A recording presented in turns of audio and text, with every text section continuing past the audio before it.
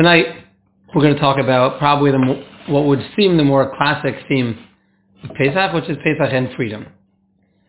And I think whenever we talk about freedom, it's important for us to, know what we mean when we say freedom. Freedom takes on a lot of faces. So, to start, I want to analyze it. We don't have a color printer at Data, only a black and white printer. I'm going to put a request in to leave the page this side up right now. I mean, we're talking about freedom, and everyone has free choice to do whatever they want, so I can't make you do anything. But I want to look at these four pictures and see which of these pictures evoke the thought or the feeling of freedom. So A is just, you're living the American dream, you're driving down a coastal road in your Porsche convertible, your hands are flying up, your head is flying in the air, you're looking at the beautiful sea on the left, but you can't really see because it's black and white, but really it's blue. And you're just driving, there's no cars 3 miles in front of you, 3 miles behind you, you just go as fast as you want, just enjoying the open roads. Free, right? In a certain sense. B is, going to make up the scenario, but the lawyer is defending this seemingly criminal, trying to exonerate him, free him from his sentencing, right? The third one is the giving of the Torah at Sinai. And the fourth one is traveling around the world. So, what exactly is freedom? Our first initial reaction when you ask, your gut reaction, what's freedom? Look at the pictures before you realize you're in the rabbi's class. And then what's your initial reaction? So reaction is, you can just go around the world, you could travel, you're unrestricted. You're not bound by your job, you're not bound by your boss, you're not bound by maybe even your spouse or by your parents you're just free to do anything you want in the whole world. Right? So now, is that freedom? Let's start with that freedom, and we'll get closer to Mark's freedom. Is that freedom an ideal? We say the land of the free. What is the American ideal of freedom? What is freedom in that sense? If freedom is no restrictions, you want to sound exciting when you think of it in terms of airplanes and in terms of country roads and convertibles. But I think everyone would agree. The example they say is maybe people have been here on the child side, maybe not on the parent side yet. But, you have your think back to the teenage years, and maybe there was a point in time when your parents said something that you didn't like, possibly, and you got really upset at them. And you, I don't know if anyone here would do this, but you can imagine the scenario. And this kid gets really, really upset, this teenager, and they drop a bunch of expletives towards their parents, and they curse them out, and they start walking away. And the parents respond like, "Hey, Jimmy, you can't talk like that to your mother. That's not respectful." And Jimmy says, "What do you mean? It's a free country. I can say what I want." Right? So, is he right or is he wrong? Free country, freedom of speech. Right. But even freedom of speech has limits. I can't go into a theater and yell fire. Right? Even theater, right? Exactly. So what is the freedom then? So what freedom are we talking about? So it's just the most free that you can have. Everyone agrees, right? You take another scenario, for example. So what a terrible scenario. We'll go to the extreme now. Nicholas Cruz, right? He goes into the school and he shoots up the whole school in Florida. If you're free to do what you want, you can free to take a gun and. You're an NRA member.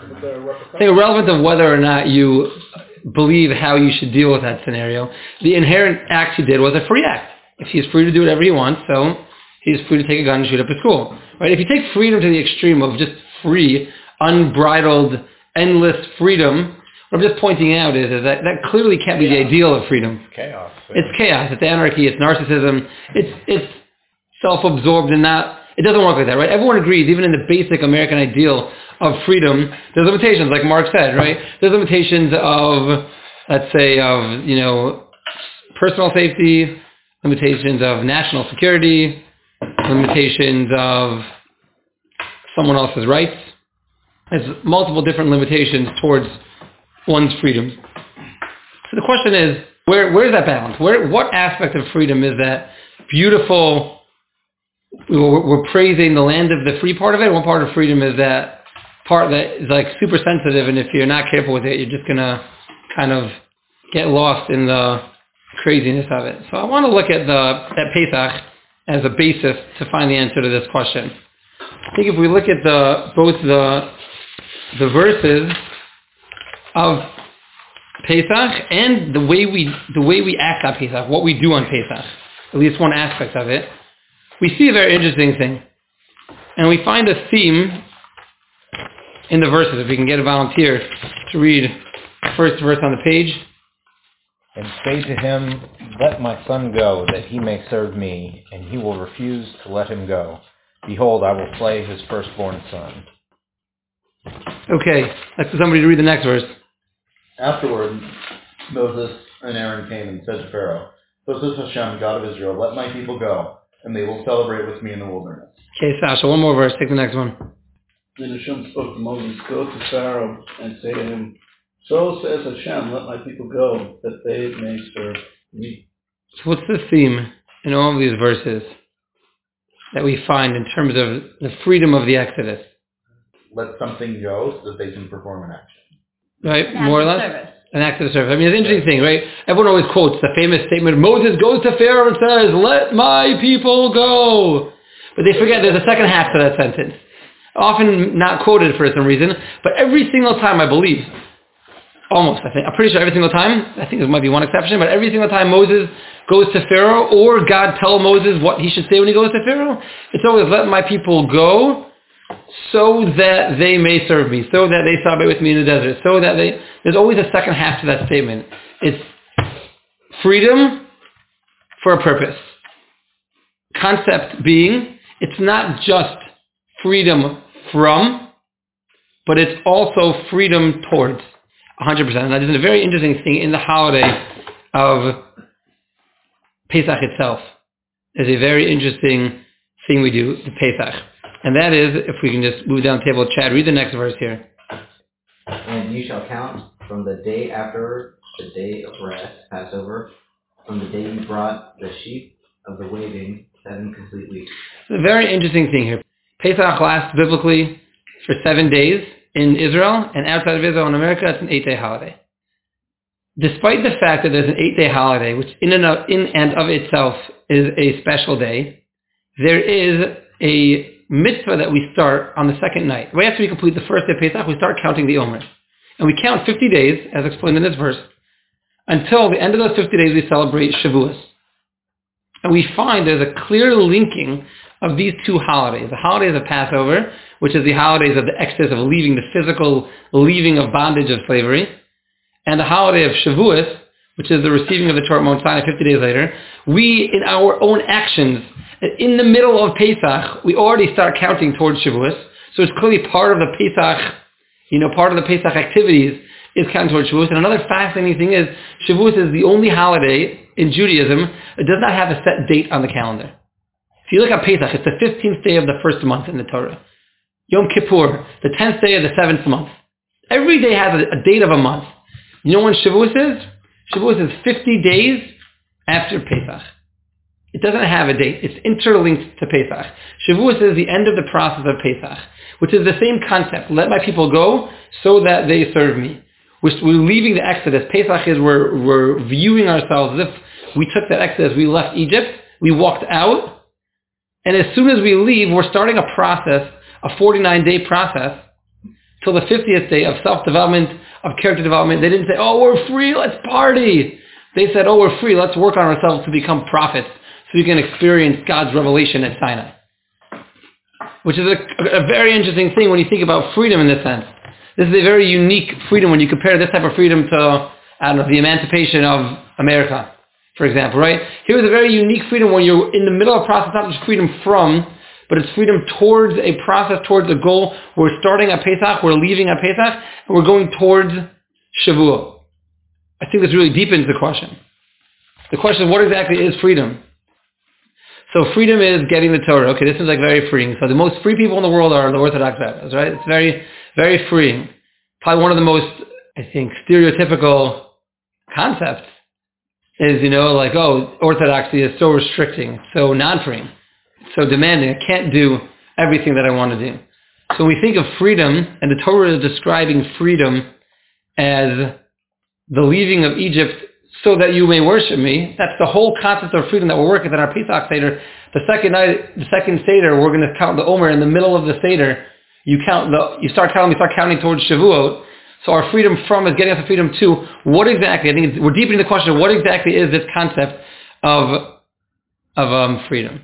So I want to start the conversation by sharing a few stories and quotes of people that have been in various real-life scenarios and seeing their freedom or not. So we'll start with people. Does everyone already know what their refuseniks are?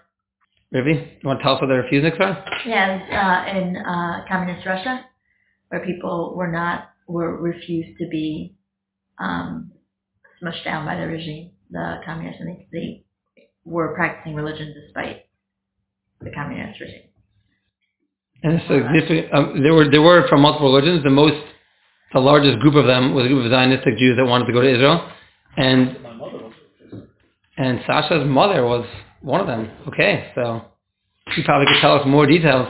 But there's a famous refusenik whose name was Nathan Sharansky. His name is, I believe, Anatoly originally, correct? But he goes, I think, did he go Anatoly still? No. So then Nathan, right? He when we made Aliyah eventually. He finally got to Israel. He changed his name to Nathan Sharansky, who was one of the most famous, I could say, Jewish refuseniks. And because he became very involved in politics and other things afterwards, big speaker for Israel. And he says a very interesting thing. He was in jail, in various jails in Russia for 9 years because he wanted to go to Israel. And he didn't accept the Russian. And he said growing up, he lived a double life that was very difficult for him. He said when he was 5 years old, Stalin died. And his father told him, he says he remembers his father telling him that this is one of the greatest miracles for the Jews that Stalin died. Because if he would stay alive, we have very little chance of survival here. But you're going to go to school tomorrow. And when you go to school, you're going to need to cry on the floor that every other kid is crying on the floor. You're going to have to pretend like this is a tragedy for you also, because that's what you have to do. And he said the next morning he went to school and all the kids sat on the floor and they all cried over the loss of their great leader. And he said that his whole life he grew up with this internal strife where said he knew he was Jewish, which he didn't. He said he never heard of circumcision, never heard of Hanukkah, he never heard of other holidays. He knew very little about Judaism, but he knew he was Jewish, and he knew that he wanted Israel. He liked Israel, and he knew he had to be Russian. So I want to read a quote to you that he said. Turn over your picture now. We'll read the top quote together. The fact that physically I was put into the prison under such and such conditions doesn't matter.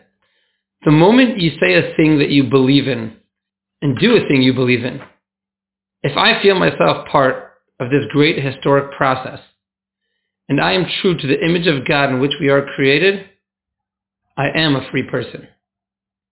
This is a different part of this interview. I liked very much during interrogations to tell the team of interrogators anti-Soviet jokes. He said earlier, by the way, that the KGB would try literally to every day they were threatened with death, threatened with killing them, and he realized that as soon as he gives up on what he believes in, he's dead. All he has in life is what he believes in. So even despite the fact that everyone's trying to coerce you into whatever they're trying to coerce you to do, the one thing he had still was his belief. So he said, I liked very much during interrogations to tell the team of interrogators anti-Soviet jokes. And they were almost bursting with laughter, and they could not. And I said to them, you cannot even laugh when you want to laugh. And you want to tell me that I'm in prison and you're free? So that was a very powerful line in terms of what freedom really is. If you read some stuff he's written, I found it very powerful. It's not only him, there's a bunch of other ones. Yoel Shrevsky, is that his name? A bunch of the people who lived with a passion, and they were in jail not because they were criminals, but they were in jail because of a belief they had. You could probably find this in other situations as well. But this is a place where I know it happened significantly. It's a common theme in all of their works. They all talk about how free they felt in jail. Yoel Sharansky, I think, talks about how he saved a teeny bit of jelly, and he ripped off a thread from his shirt, and he stuck it inside. He ripped the button off of his shirt, he stuck it inside, and he lit it on Hanukkah, the Hanukkah candles, like tiny pieces of jelly. And how he had that sense of freedom, even though you're in jail. So I want to try to figure out what is that freedom.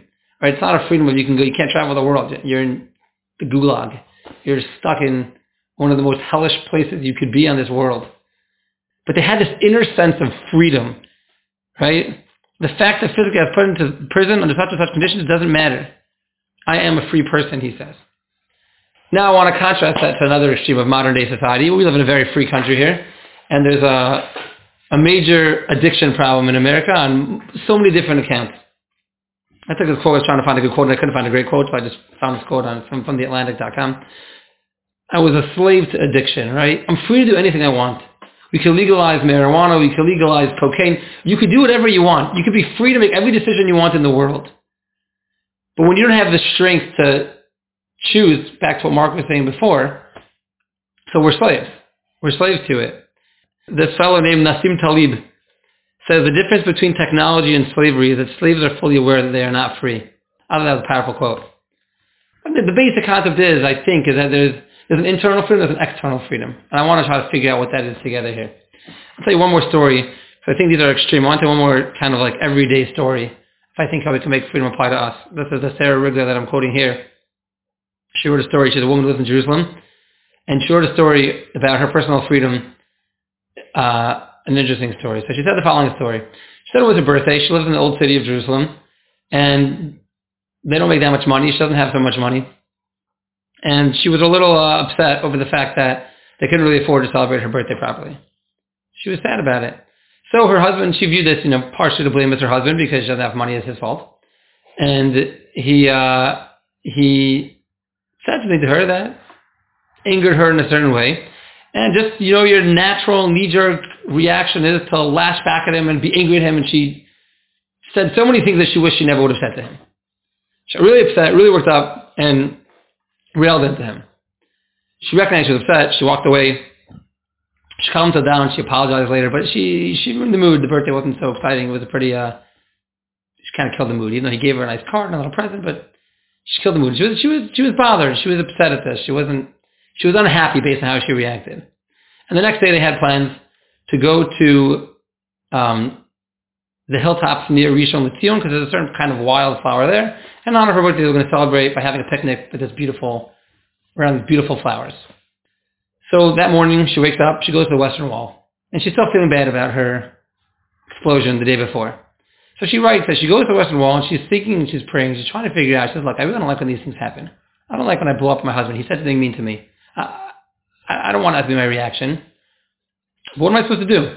I didn't think and make a conscious react. I didn't have any thoughts about what should I do in the situation. He said something, I just responded. It wasn't there was no room for me to change it. I just reacted. That was my reaction. That's who I am. That was my initial reaction. How could I change it? What can I do in the future that I could affect a way of changing how that scenario would play out when it was an unthought out, natural thing? And she was struggling with this. She was thinking about it, and she came up with a plan. She said, here's my plan. She has her wedding ring. She keeps it on her right hand. So she says, next time I feel the need to say a heated remark, or some kind of stronger remark to my husband, before I say it, as soon as I feel that urge, I'm going to take my ring off of my right finger, my right hand, I'm going to put it on my left hand, and then I'm going to take it off my left hand and put it on my right hand. That's what she thought of herself. And she told herself that she's going to think, during that time when she's transferring the ring, she's going to think, the goal I want from life is to become closer to my husband. Is what I'm about to say going to bring me closer to my husband? Or is what I'm about to say going to make me more distant from my husband? And if the answer is more distant, I am not going to say it. Period. That's what she decided. Feeling all encouraged and happy, she leaves the Western Wall, she comes home, they jump in the car, they head out towards Rishon LeZion. She's starving because she prayed a little bit longer than she was planning on, and she didn't have a chance to eat breakfast. So, sure enough, she asked the people around, and she said, so, what did you guys, people around, who's around? She has her husband there and her daughter there, two let her with her. So she says, so did you guys pack the food? I'm really hungry, what did you guys pack? So the husband says, I was supposed to pack the food. I thought you told me that our daughter was going to pack the food. And the daughter says, you told me to make the sandwiches, so I made some tuna fish sandwiches, but I didn't pack any of the snacks or the chips, or I didn't pack any of that stuff. And she says she starts getting this feeling. She's like, she knows. I know 100% that I told my husband to pack the snacks, to pack the chips. I remember where, I pointed to him and said, we keep the chips over there. I told him where everything is. He knows all the details. We had this conversation. There is no question. I'm grumpy. I'm starving. I didn't eat breakfast. Now we have no food for the entire day. And we're poor. We don't have any money to even buy food if we wanted it. Ring off of right finger, ring onto left finger, ring off of left hand onto right hand. And here's what she says. This is a quote of what she wrote. As I sat there in my self-chosen silence as she is switching her rings from hand to hand, I experienced a feeling of exaltation and freedom. I could do it. I could choose which course I wanted to follow according to where I wanted to end up. I was in control. I was free. This is what Mark was saying before, right? She had the freedom to choose not to do something that she wanted to do. So what's the concept here? Again, we have Natan Sharansky. He's sitting in jail, and he's claiming he's the freest person, much more free than the people that are interrogating him and beating him. We could all recognize a certain element of truth to that, I think. As an aspect of freedom that he had. We have people that are free. They go to work every day. They interact with people every day, but they can't get off their phone. They can't interact with people face to face. They don't eat properly or sleep properly because I saw some crazy statistics when I was looking at today about if you Google like quotes on technology addiction, there's I think 35% of people in America check their phone during the night. Like they wake up in the night at some point in time to check their phone. Like some crazy number. And I think 50% check after they're already in bed. The numbers are astounding. But we're free technically to do anything we want. We're free. There's much more freedom officially, externally, seemingly, than a refusenick in jail had. So if you think about it, I think what freedom is, freedom requires a deep self-awareness to know what you really want, who you really are, what your real values and morals are.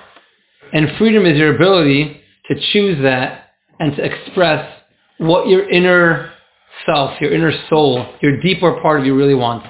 And when you're properly expressing the inner part of you, the part that's really you, like what you value, what you believe in, who you really are, when you express that outwards, it's the most exhilarating, freeing feeling you have in the world.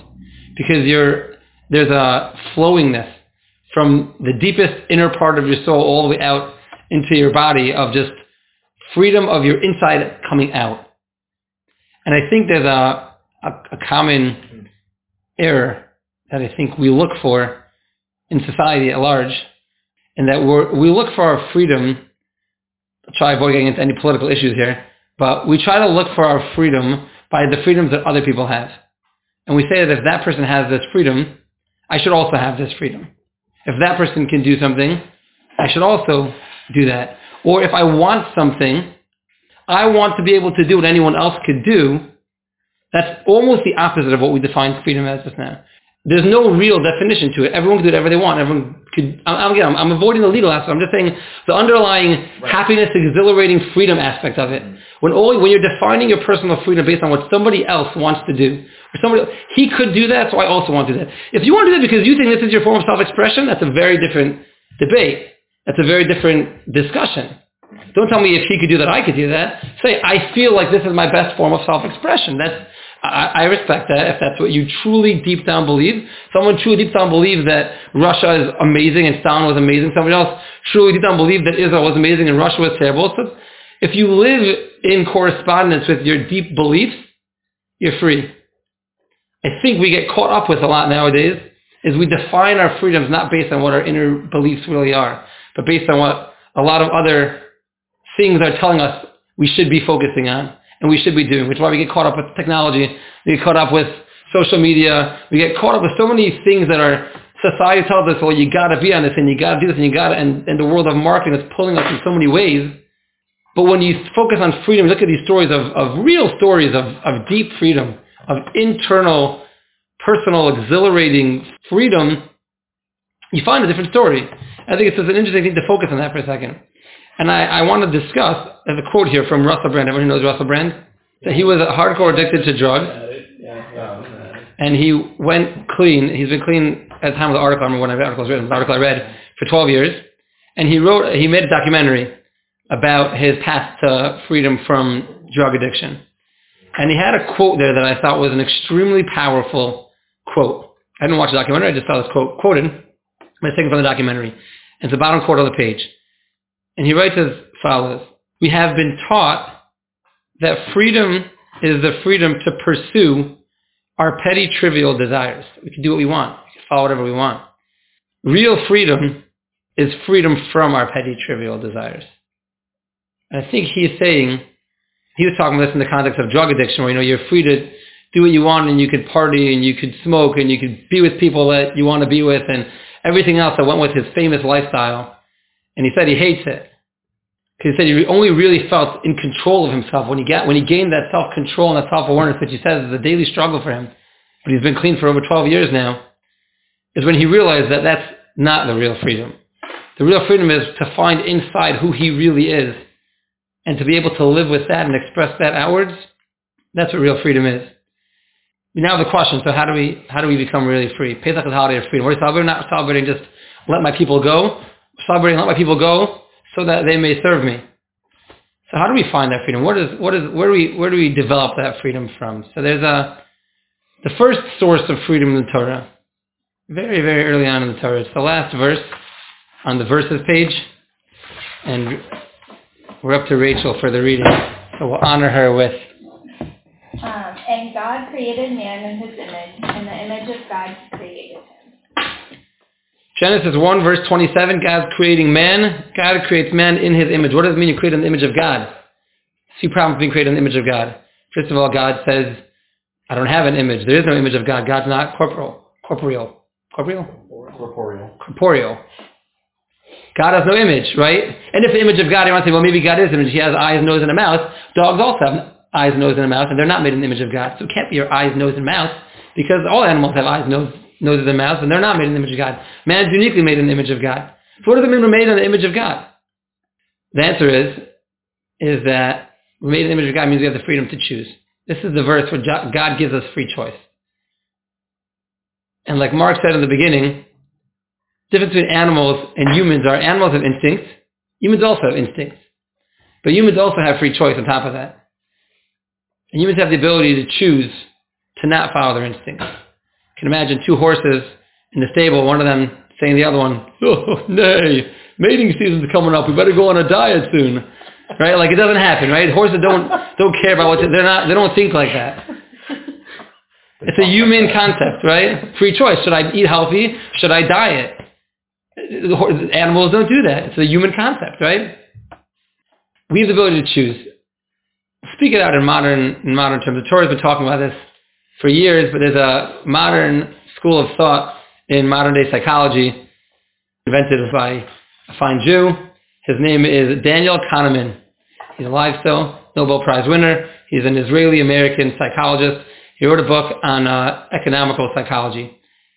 But it's a very interesting concept. He says that we're created, we have basically what he calls two systems. Two systems in cognitive decision making. There you go, that's the word. System 1 and System 2. System 1 is our innate emotional reaction system of how we just react to life as life happens. This has been developed by our family, our genetics, our schools, our friends, our society, everything that we've been ever exposed to, where it gets recorded in our brain and we interact with it and develops our way of thinking and our way of perceiving the world. And if somebody, cuts you off when you're driving, everyone will have a slightly different reaction to that. Or if someone in the store takes their car and bumps into you and, hurts your foot. So different people will react differently to that. Some people will have the extreme blow up, turn around, yell, what are you doing? Some people will be like, ignore it. Some people will look like, hey, do you mind being careful?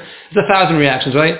That innate, just emotional, knee-jerk reaction is what he calls System 1. He's talking in terms of how you get people to buy stuff in marketing. People make decision-making now.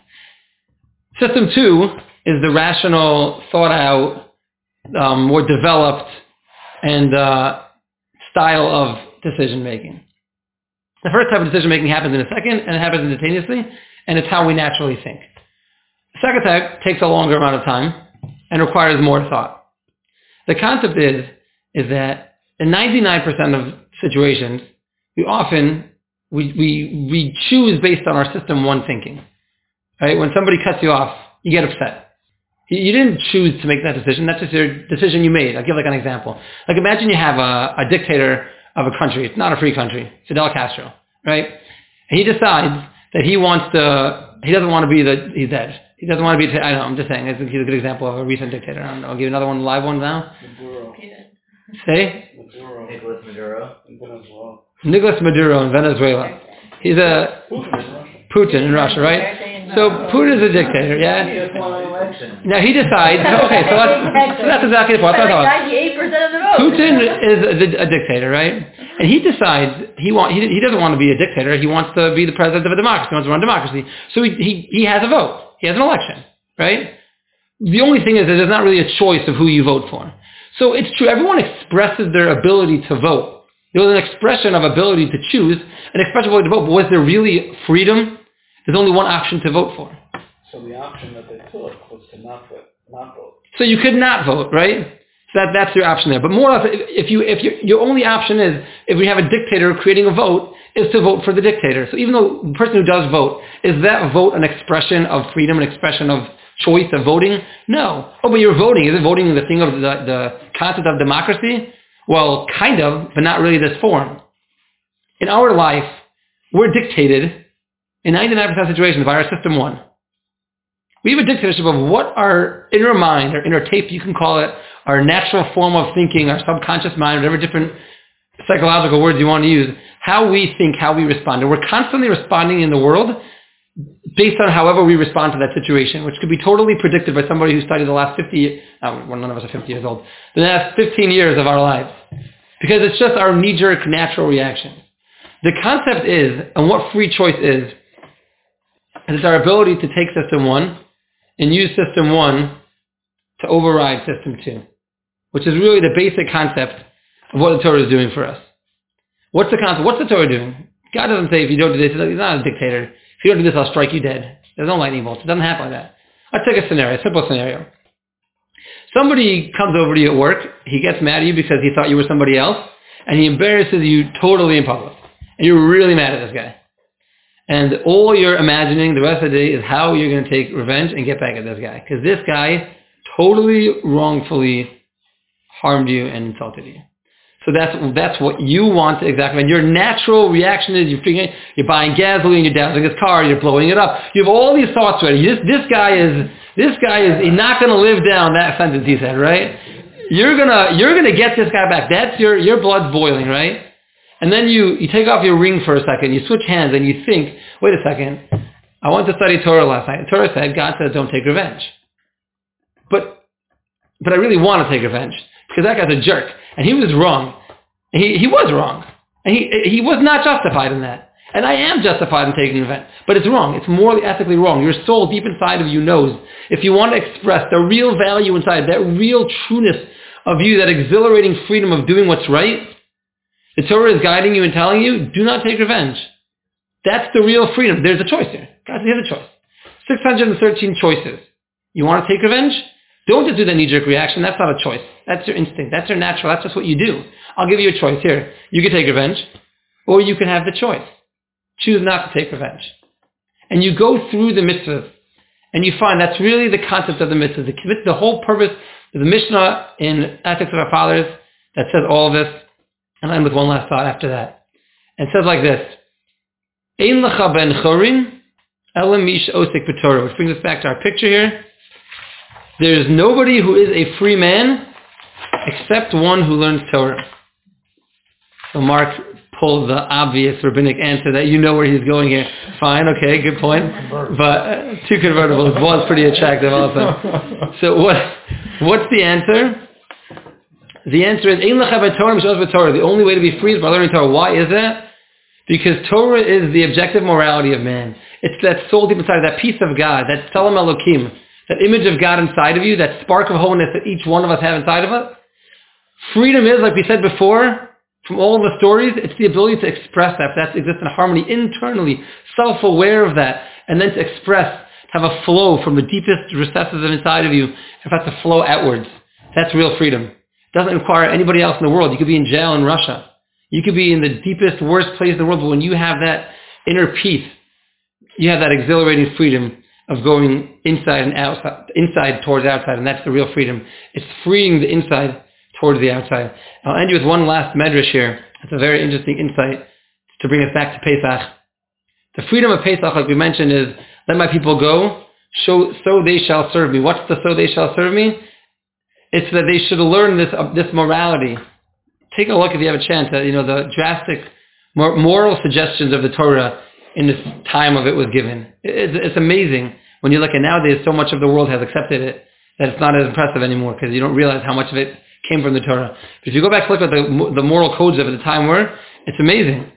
And if you look at that, at what that is, it wasn't just to let my people go from the bondage of freedom, but it was to allow them the greatest form of self-expression, to choose. I'm giving you all the choices in the world. Now you have the knowledge to choose.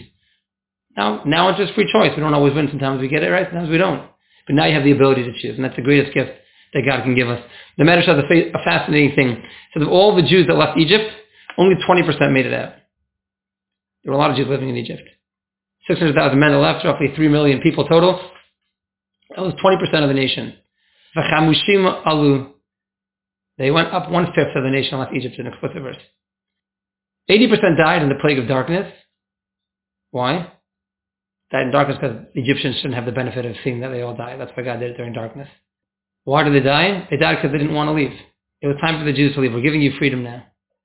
Sometimes it's natural for us to want to stay enslaved to ourselves. It's comfortable.